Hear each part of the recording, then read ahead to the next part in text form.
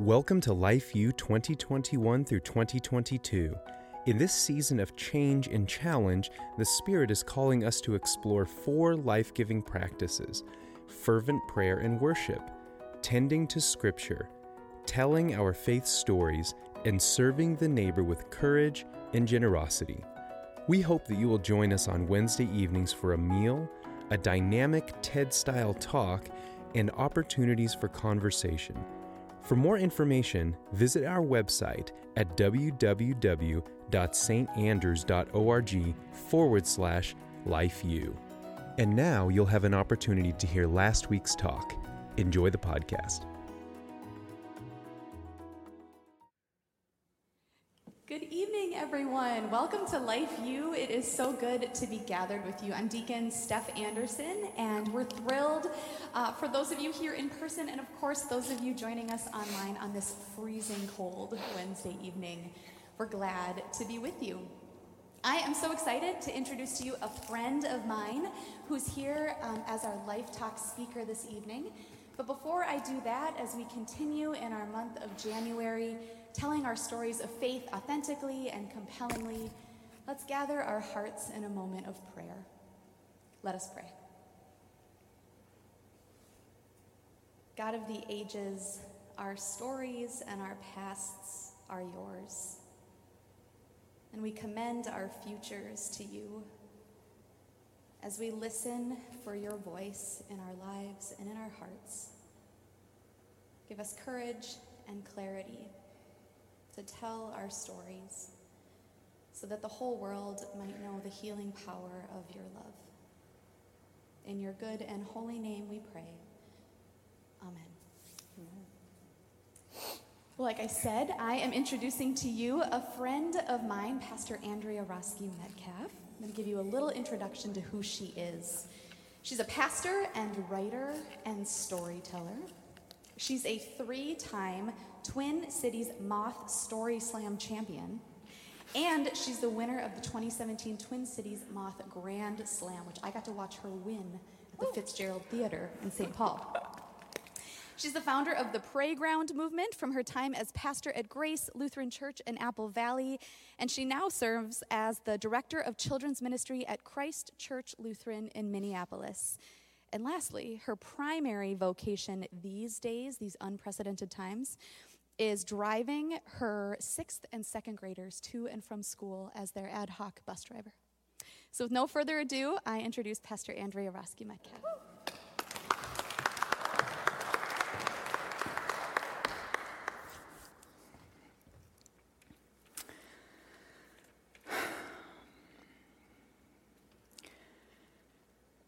It has only been that in the last small handful of years that I have thought of myself as a practitioner of the craft of storytelling. For the bulk of my life, for my entire childhood and most of my adulthood, I did not think of storytelling in this way, as a craft to be pursued, as something to be practiced, as something that I could pursue and get good at, as something that mattered in that way. I always just thought of it as something that was sort of in the air, right? Like that storytelling was just kind of in the air, was just kind of in the water.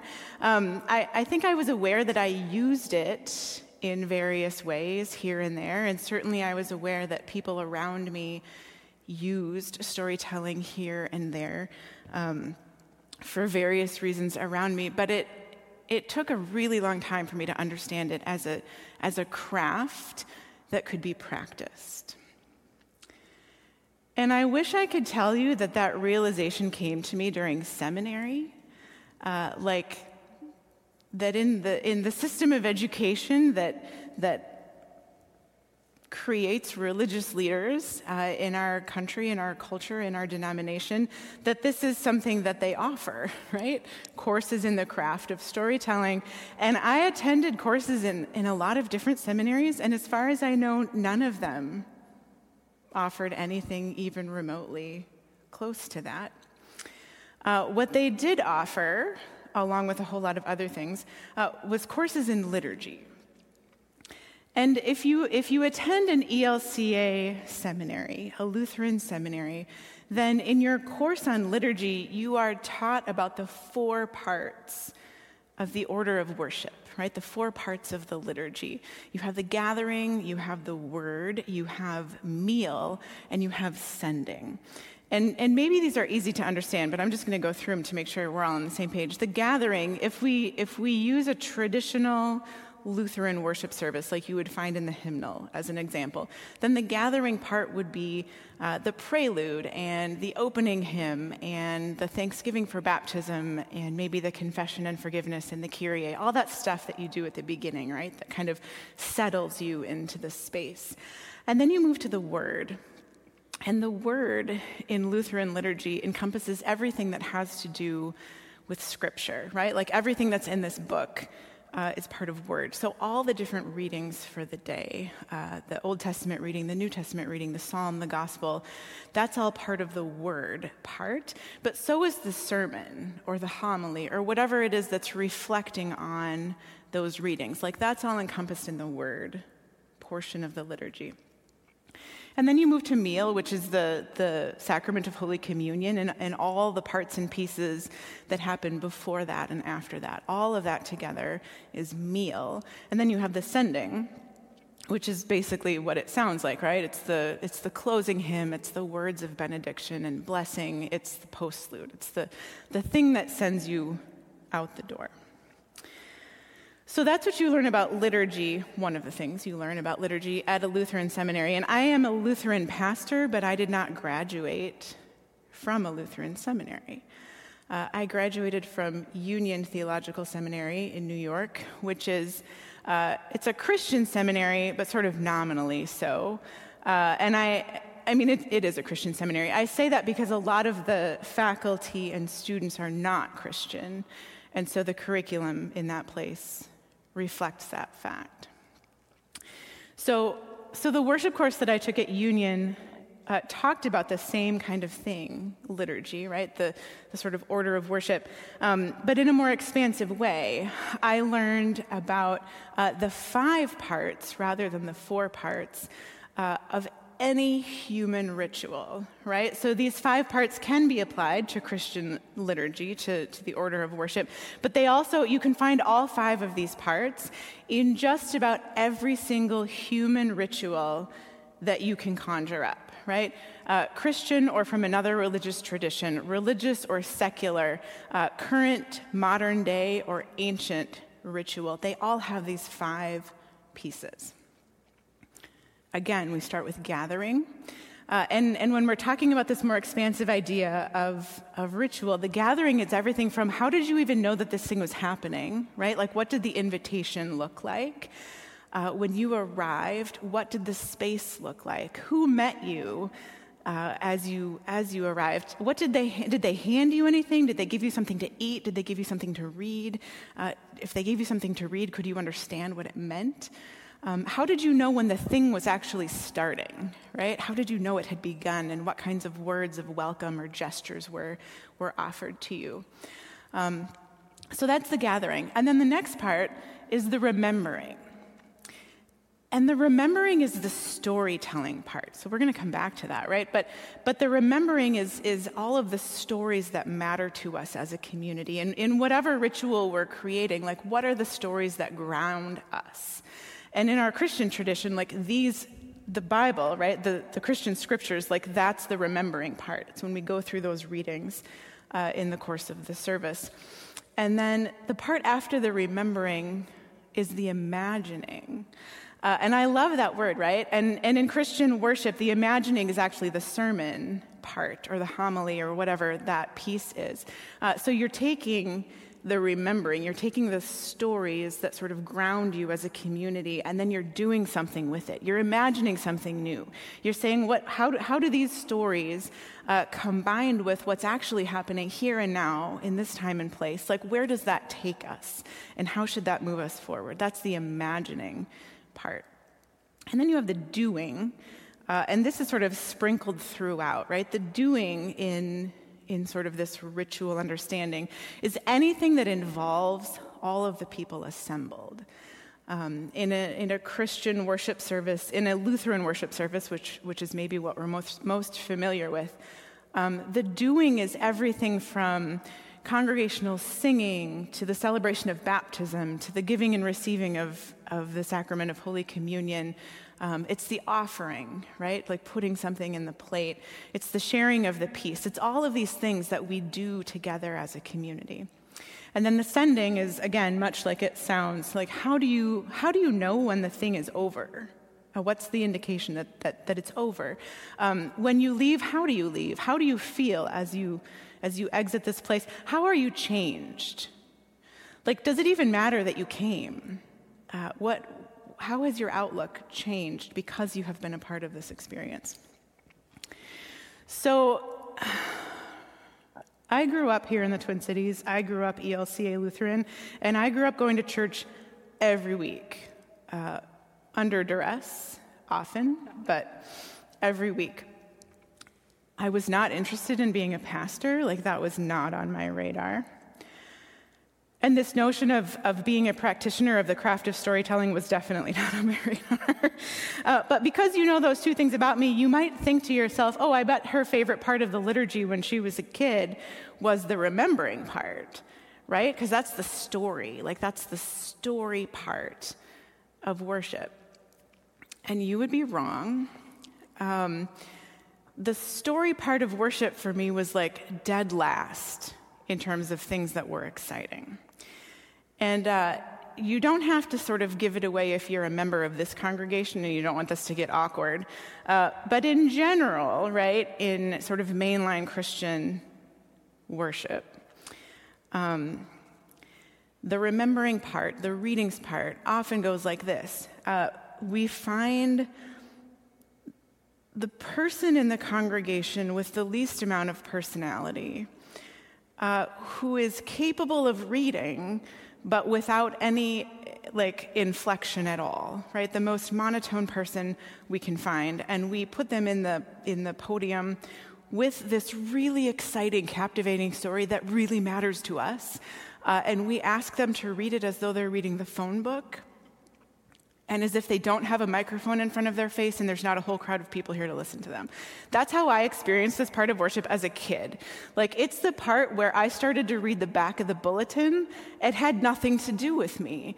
It's like we used to read cereal boxes during breakfast before we had a smartphone to put in front of our face. Like, just anything with print to get me out of what's actually happening here. I hated that part. And so, but I didn't know any better. I didn't know that it could be different. I had no appreciation for the power of what the remembering could be. And I wish I could say that it was seminary that taught me the power of that part of the liturgy, but it's not. Seminary did a little bit for me. It reminded me that these stories are part of an oral tradition, right? They were never really meant to be written down. They were certainly never meant to be just read off of the page. They were told as stories like this, right? From storyteller to community around fires at night. They were never intended to be sort of solidified on the page in this way. And so I gained some appreciation for that, and certainly some appreciation for organizations that are trying to sort of revitalize that practice. But that's as far as it went for me in seminary. My real appreciation for the remembering portion of the liturgy happened on a single night in Boston 7 years ago. My husband Luke and I met Hannah and Jeff in seminary in New York, and we became friends, and we have vacationed together every year ever since. Our kids are about the same age, and so it works really well. We go different places, and it's fine. 7 years ago, our family was visiting Hannah and Jeff and their kids in Boston, where they lived. And we got there, and Jeff said that he had bought tickets for the 4 adults to go to this storytelling show. It was a Moth main stage show. I had no idea what that meant. I had never heard of the Moth. I had never heard of the Moth Radio Hour. I had never heard of the podcast. I didn't know anything about. Some of you know a little bit about the Moth. I knew nothing. And I didn't understand what it was that he had bought tickets for? I was like, is it like a play? And he was like, no, it's just storytelling. I didn't get it, but there was a babysitter involved, so like I was game. So by the time it got to that night, a virus had worked its way through our families. My husband and Jeff's wife were down for the count. They weren't going anywhere. So it was just Jeff and me. And we go, and we're in this huge theater in Boston. We have seats in the balcony. And we get our programs, and all it is 5 names and 5 short bios and a theme. And so still I was like, I don't get it. And then the host came out and explained that there was this common theme for the night. I don't remember what it was, so it doesn't matter, I guess. And that there would be 5 storytellers who would each tell a 10-minute story on this same theme. There would be 3 storytellers, intermission, 2 more. Okay. So the first woman stands up, and she's a Russian immigrant, and she tells a story about being on the jury for a trial in this country. She walks into the courtroom. She knows nothing about this case, nothing about the defendant, and she realizes that the defendant is a young black man. Now, she is new here, but she's not that new, right? She knows a little bit about racial issues in this country. She knows about race and policing issues. She knows about race and the justice system. And she decides before she hears a single word of this trial that this young man is not going to be convicted for this crime. Like, if it's the last thing she does, that's what she's going to make that happen. And she's trying to telepathically communicate that to his mother. Like, I've got your back, I've got your son's back. So the whole trial happens. The jury goes, it's over now. The jury goes into the room where they're going to start deliberating. And the foreman says, okay, we're going to spend a lot of time talking about this, obviously, but before we start, I just want to kind of take a poll. If you had to decide right now, is this guy guilty or not, what would you say? And they went around one by one with all the jurors, and every single one of them said not guilty, except for the Russian storyteller, who thought this kid was guilty. She had been completely convinced by this trial, and so she had done a complete 180 from where she had stood when she walked into the courtroom in the first place.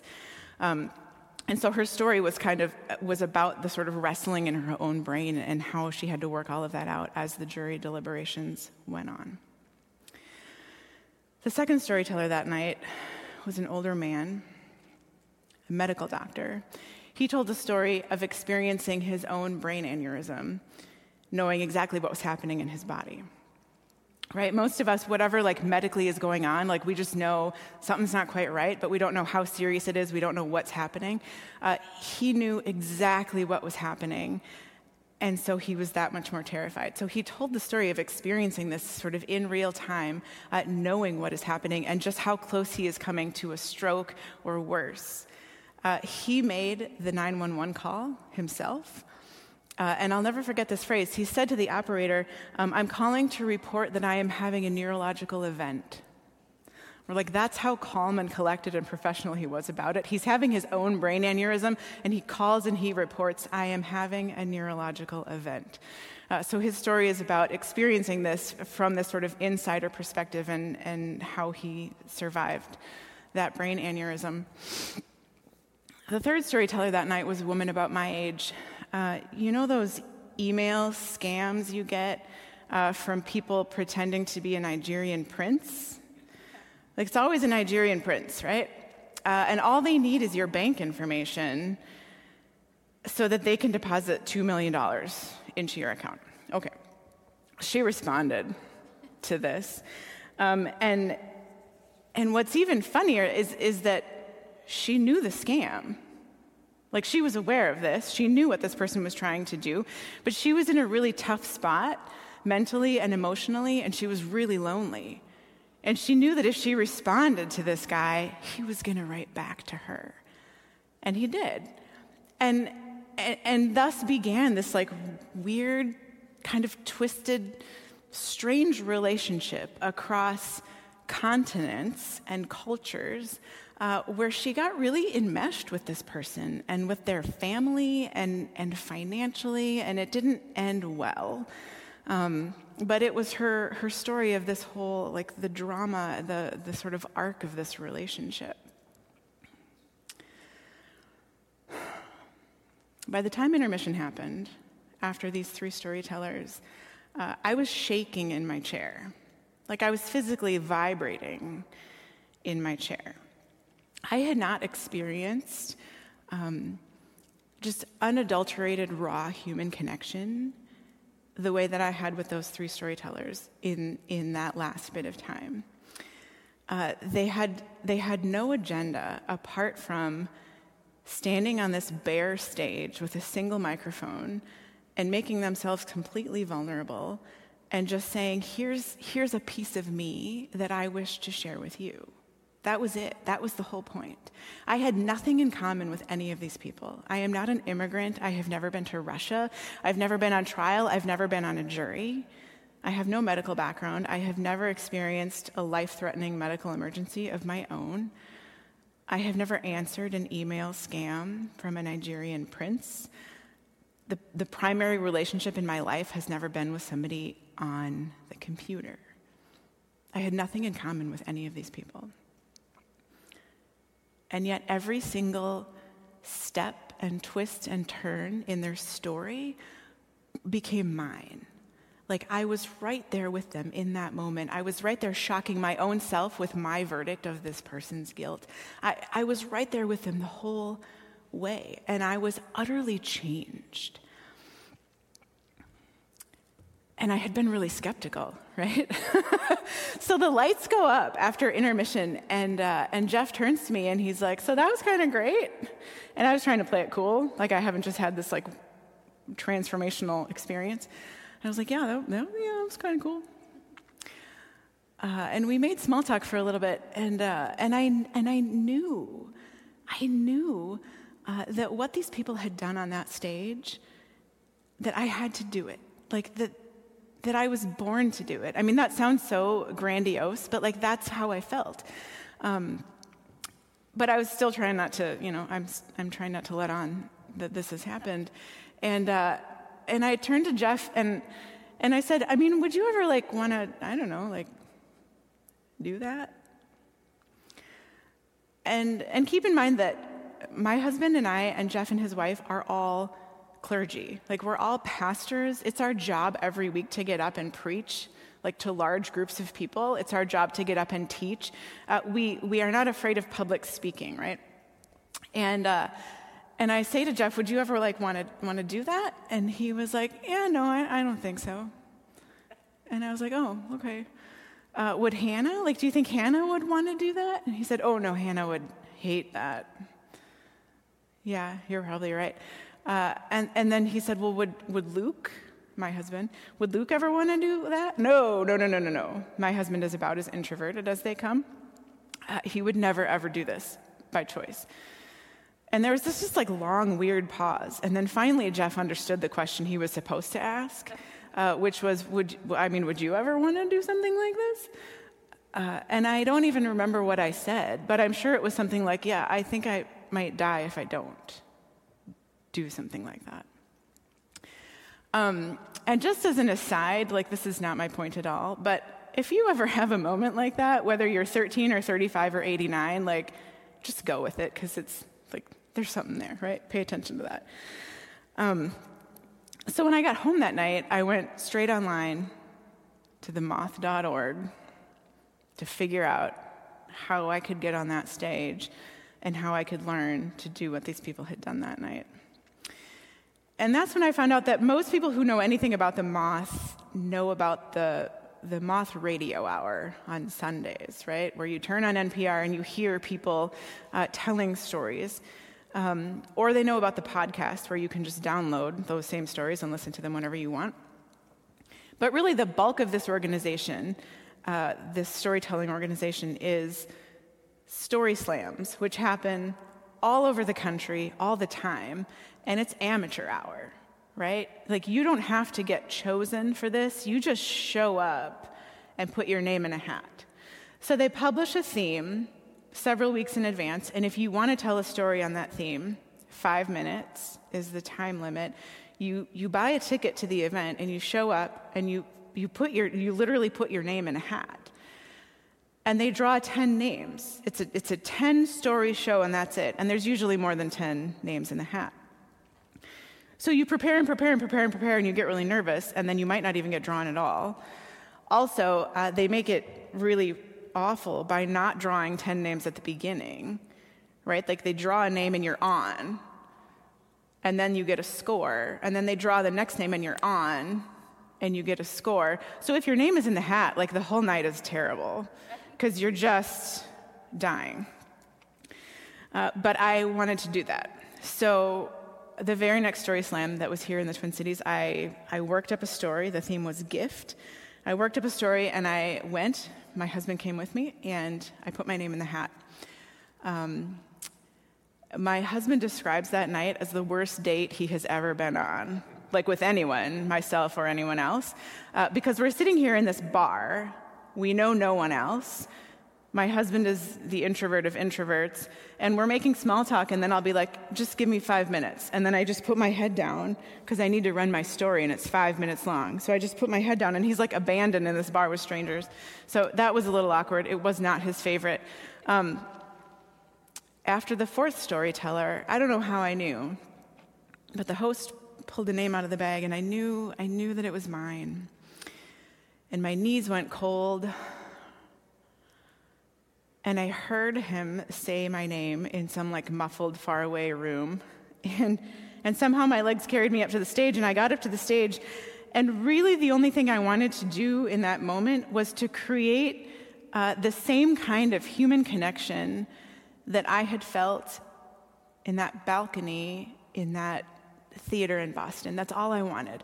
And I got on that stage, and I looked out to the crowd, and I couldn't see any of them. I couldn't see anybody because of that damn spotlight, right? All there was a bright light. There was no faces that I could see. But it was too late to back out, so I just started talking. And I told this story about being an international exchange student at the University of the Philippines in Manila on 9/11. And I'm going through I'm just going through the motions, because again, I can't see anybody. And then it didn't take long for me to realize that the people who were out there, because I could hear them drawing in their breath at the right places, and I could hear them laughing in the right places, right? And so I knew, without being able to see them, which I will say is not unlike the fact that you all are masked, and I can't see your facial expressions for anything, but I knew that they were right there with me. Right? That the vulnerability that I was displaying on this stage and this gift that I was giving to people was being held and received and honored. And it was absolutely addicting. It was intoxicating in a way that I simply cannot describe to you. I won the Story Slam that night, which is completely beside the point. Like, that's good, that's fine, that's fun. That wasn't the rush. Right? The rush was this connection. And so having been on both sides of that now, right? Having been in the audience multiple times now, like receiving someone else's story as nothing more than gift. Like, there's no agenda. They're not trying to sell you anything. And then also being in the storyteller position, offering someone a story as nothing more than gift. I have a different kind of appreciation for the possibilities that exist in our liturgy, and for the possibilities that exist in this remember portion of the liturgy. And I think, if we're talking particularly Christian worship, there's certainly something that we can do with the stories that we have that are magnificent. Right? Like, this book is filled with incredible stories, and we almost never do them justice when we communicate them in corporate worship. We just almost never do. There are things that we can do to change that, and things that we can, our leadership teams and our congregations as a whole, we can make some changes to address that. But the thing that I want to impress upon you tonight is that the stories in this book, like we consider them sacred, right? We call them our sacred stories. We call them our scripture. But they are no more sacred, those stories, than the ones that exist in our own lives and the ones that exist in our own communities, whether those are worshiping communities or neighborhoods or nonprofits or extended families. Like, we have stories that really matter and that have the potential to ground us in the same kinds of ways that these are intended to in our liturgy. And the people in these stories are no more holy than you or I, right? We are created in the image of God in the very same way that the people are in this book. And our stories matter. And I think right now, I'm really right, and right now I mean not just in this particular moment tonight, but in this particular moment culturally, as we continue to hope that we're on the tail end of this pandemic, right? Like, we're in a really particular moment in time, and as all kinds of different communities, we have gone through so much dismemberment. We have been dismembered in ways over the course of this thing that we never could have imagined. We have stayed apart in ways that we never dreamed would be necessary. And so we have been dismembered in different ways. Our communities have been.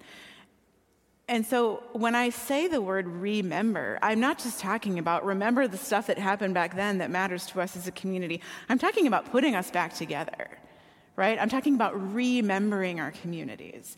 And I think our instinct, if we're not intentional about it, our instinct is going to be to say, oh, before the pandemic, which is what, like January of 2020? Wow, January of 2020 was great, wasn't it? Like, that's the goal. When we're done with this thing, is to get back to January of 2020. January of 2020 has sailed. Like, that ship has sailed. We are not getting back there. We're not getting through this thing unscathed. We will be different on the other side of it, right? In the same way that in the sending part of the liturgy, it asks, how are you different now for having experienced that? We are wildly different now as communities. We are wildly different now than we were in January of 2020. We can't change that. And it's not a detriment to us if we pay attention, right? If we can pay attention to the notion of remembering. And I think storytelling has massive potential for intentional remembering of our communities, whether they're worshiping communities or neighborhoods or nonprofits or extended families. The craft and the practice of storytelling has so much potential for this next phase of whatever our communities look like. And I think when I talk to worshiping communities or small groups or whatever, organizations about this, about the power of storytelling for organizations, two things always get brought up as pushback, right? As reasons why this won't work. One is that I don't have any stories. Well, bullshit. Can I say that? Baloney. Baloney, you have stories. I have won storytelling competitions with really like wild, epic tales that I would never have dreamed would ever happen to me. Those are the kinds of things that make people say, well, I don't have any stories. I have also won storytelling competitions with the most mundane happenings of my life. It's not the story that you have, right? It's how you craft it. And that's a thing that you can learn. That's a thing that we can learn together, right? There are books and courses and workshops on how to craft story. This is something that we can practice It's not something that we think about practicing. It's not something that we think about as a skill, either individually or collectively, but it's really valuable, and we can learn to do this. That was the second one, right? I don't know how to do it. It's okay. When we say things like, I don't have any stories, I also want to invite us to think about the stories that might not be ours in particular, but the stories that we see happening in the communities of which we are a part. In a congregation as big as this, I imagine that lots of people, even in the before times, right, in January of 2020, lots of people didn't even see each other, right, because there's different services across different times. But there are little things happening here and there that I might notice, and I might think, that's really cool, but I only tell one person over here. Or maybe I don't tell anyone at all. I just keep it to myself and think, well, wasn't that nice? What would it do if we actually told those stories in an intentional way to remember our community and remind us of sort of the prophets and the disciples in our midst, right? I can think of a few examples from previous calls that I've been in. I was in a congregation where we had to raise money for a new roof, and it was on an emergency basis. Like, all of a sudden it was raining in the sanctuary. So we needed a whole lot of money really fast, and we really didn't have it. But Noah, who was 4 years old at the time, he brought $8, right? Noah brought $8. And when he gave his $8, there was a part of the window on the second floor where you could see the roof of the first floor portion of the building. He wanted to see which part his $8 was going to fix. He wanted to see his part of the roof, because this was his church and this was his building and it was his roof and these are his $8, right? Tell that story. Because I'm sitting over here thinking, well, I only have $100 or $500, and that's just a drop in the bucket compared to this thing that we need, so why even bother? But here's Noah, who's 4 years old, and he's got $8, right? Tell that story. I'm thinking about another time when we were having dinner church, and the whole hall was set with round tables for dinner church, and each table had a lasagna on it and a salad on it and a pitcher of water. And we were ready to go, and then right before worship, we realized that we had way too many people. We had to set up all these extra tables all of a sudden, but we didn't have any lasagna. So, like, dinner church over here and just smells like dinner church over here. Like, you can't do that, you know? But we were out of food. Except that the people sitting at the tables with the lasagna didn't actually need all of that lasagna. And so they took what they needed. They didn't even skimp on it. They took what they needed, and then they brought it over to these other tables. And in the end, the people who needed seconds got seconds. And there was still enough left to package up for the shut-ins. And of course, the scripture reading for that night was the feeding of the 5,000, because of course it was. Tell that story, right? Tell it to the people who weren't there that night. Tell it to the people who were there and just didn't realize what was happening. Tell that story. So I think part of the issue here is our collective imagination is kind of crusty. Like, we're not good at saying, hey, this is a story that matters just as much as these stories matter. This is a story about our community that reminds us who we are and helps us to remember together. So yeah, I just think it's really important. And I think that we are on this precipice of figuring out what happens next, right? Of figuring out what it looks like on the other side of this. And again, we are not coming through this unscathed. We are not going to slide back into January of 2020. So whenever this is done, and starting now, I would say, right? Starting now, as we look ahead to that, we got to figure out what it looks like to remember as a community. The word liturgy literally means work of the people. So the last thing I want to leave you with is if you think I'm only saying this to the people who are in leadership positions, either sitting here or online, this is not just the work of the people in leadership positions, right? This is everybody's work. This is the work of the people. And if you are thinking to yourself, with all the training in the world, I will never I will never. That's okay too. Because those 5 storytellers on that stage in Boston, there would have been none of this magical, like, human energy in that room if the audience hadn't been there. And when I was on that stage, that first Moth Grand Slam, telling that story to this group of people, none of whom were in the Philippines on 9/11, I'm quite sure of it, right? But there was still this human connection. It would not have existed if the people hadn't been sitting there in the audience. And so that is a role for you. If you are interested in story and are interested in this concept of remembering and of doing the work of the people, of doing this liturgy together, but this is not the role for you, there's a place for you in this too, right? There's a place for everyone in this. Because remembering our communities on the other side of all of this will absolutely be the work of the people.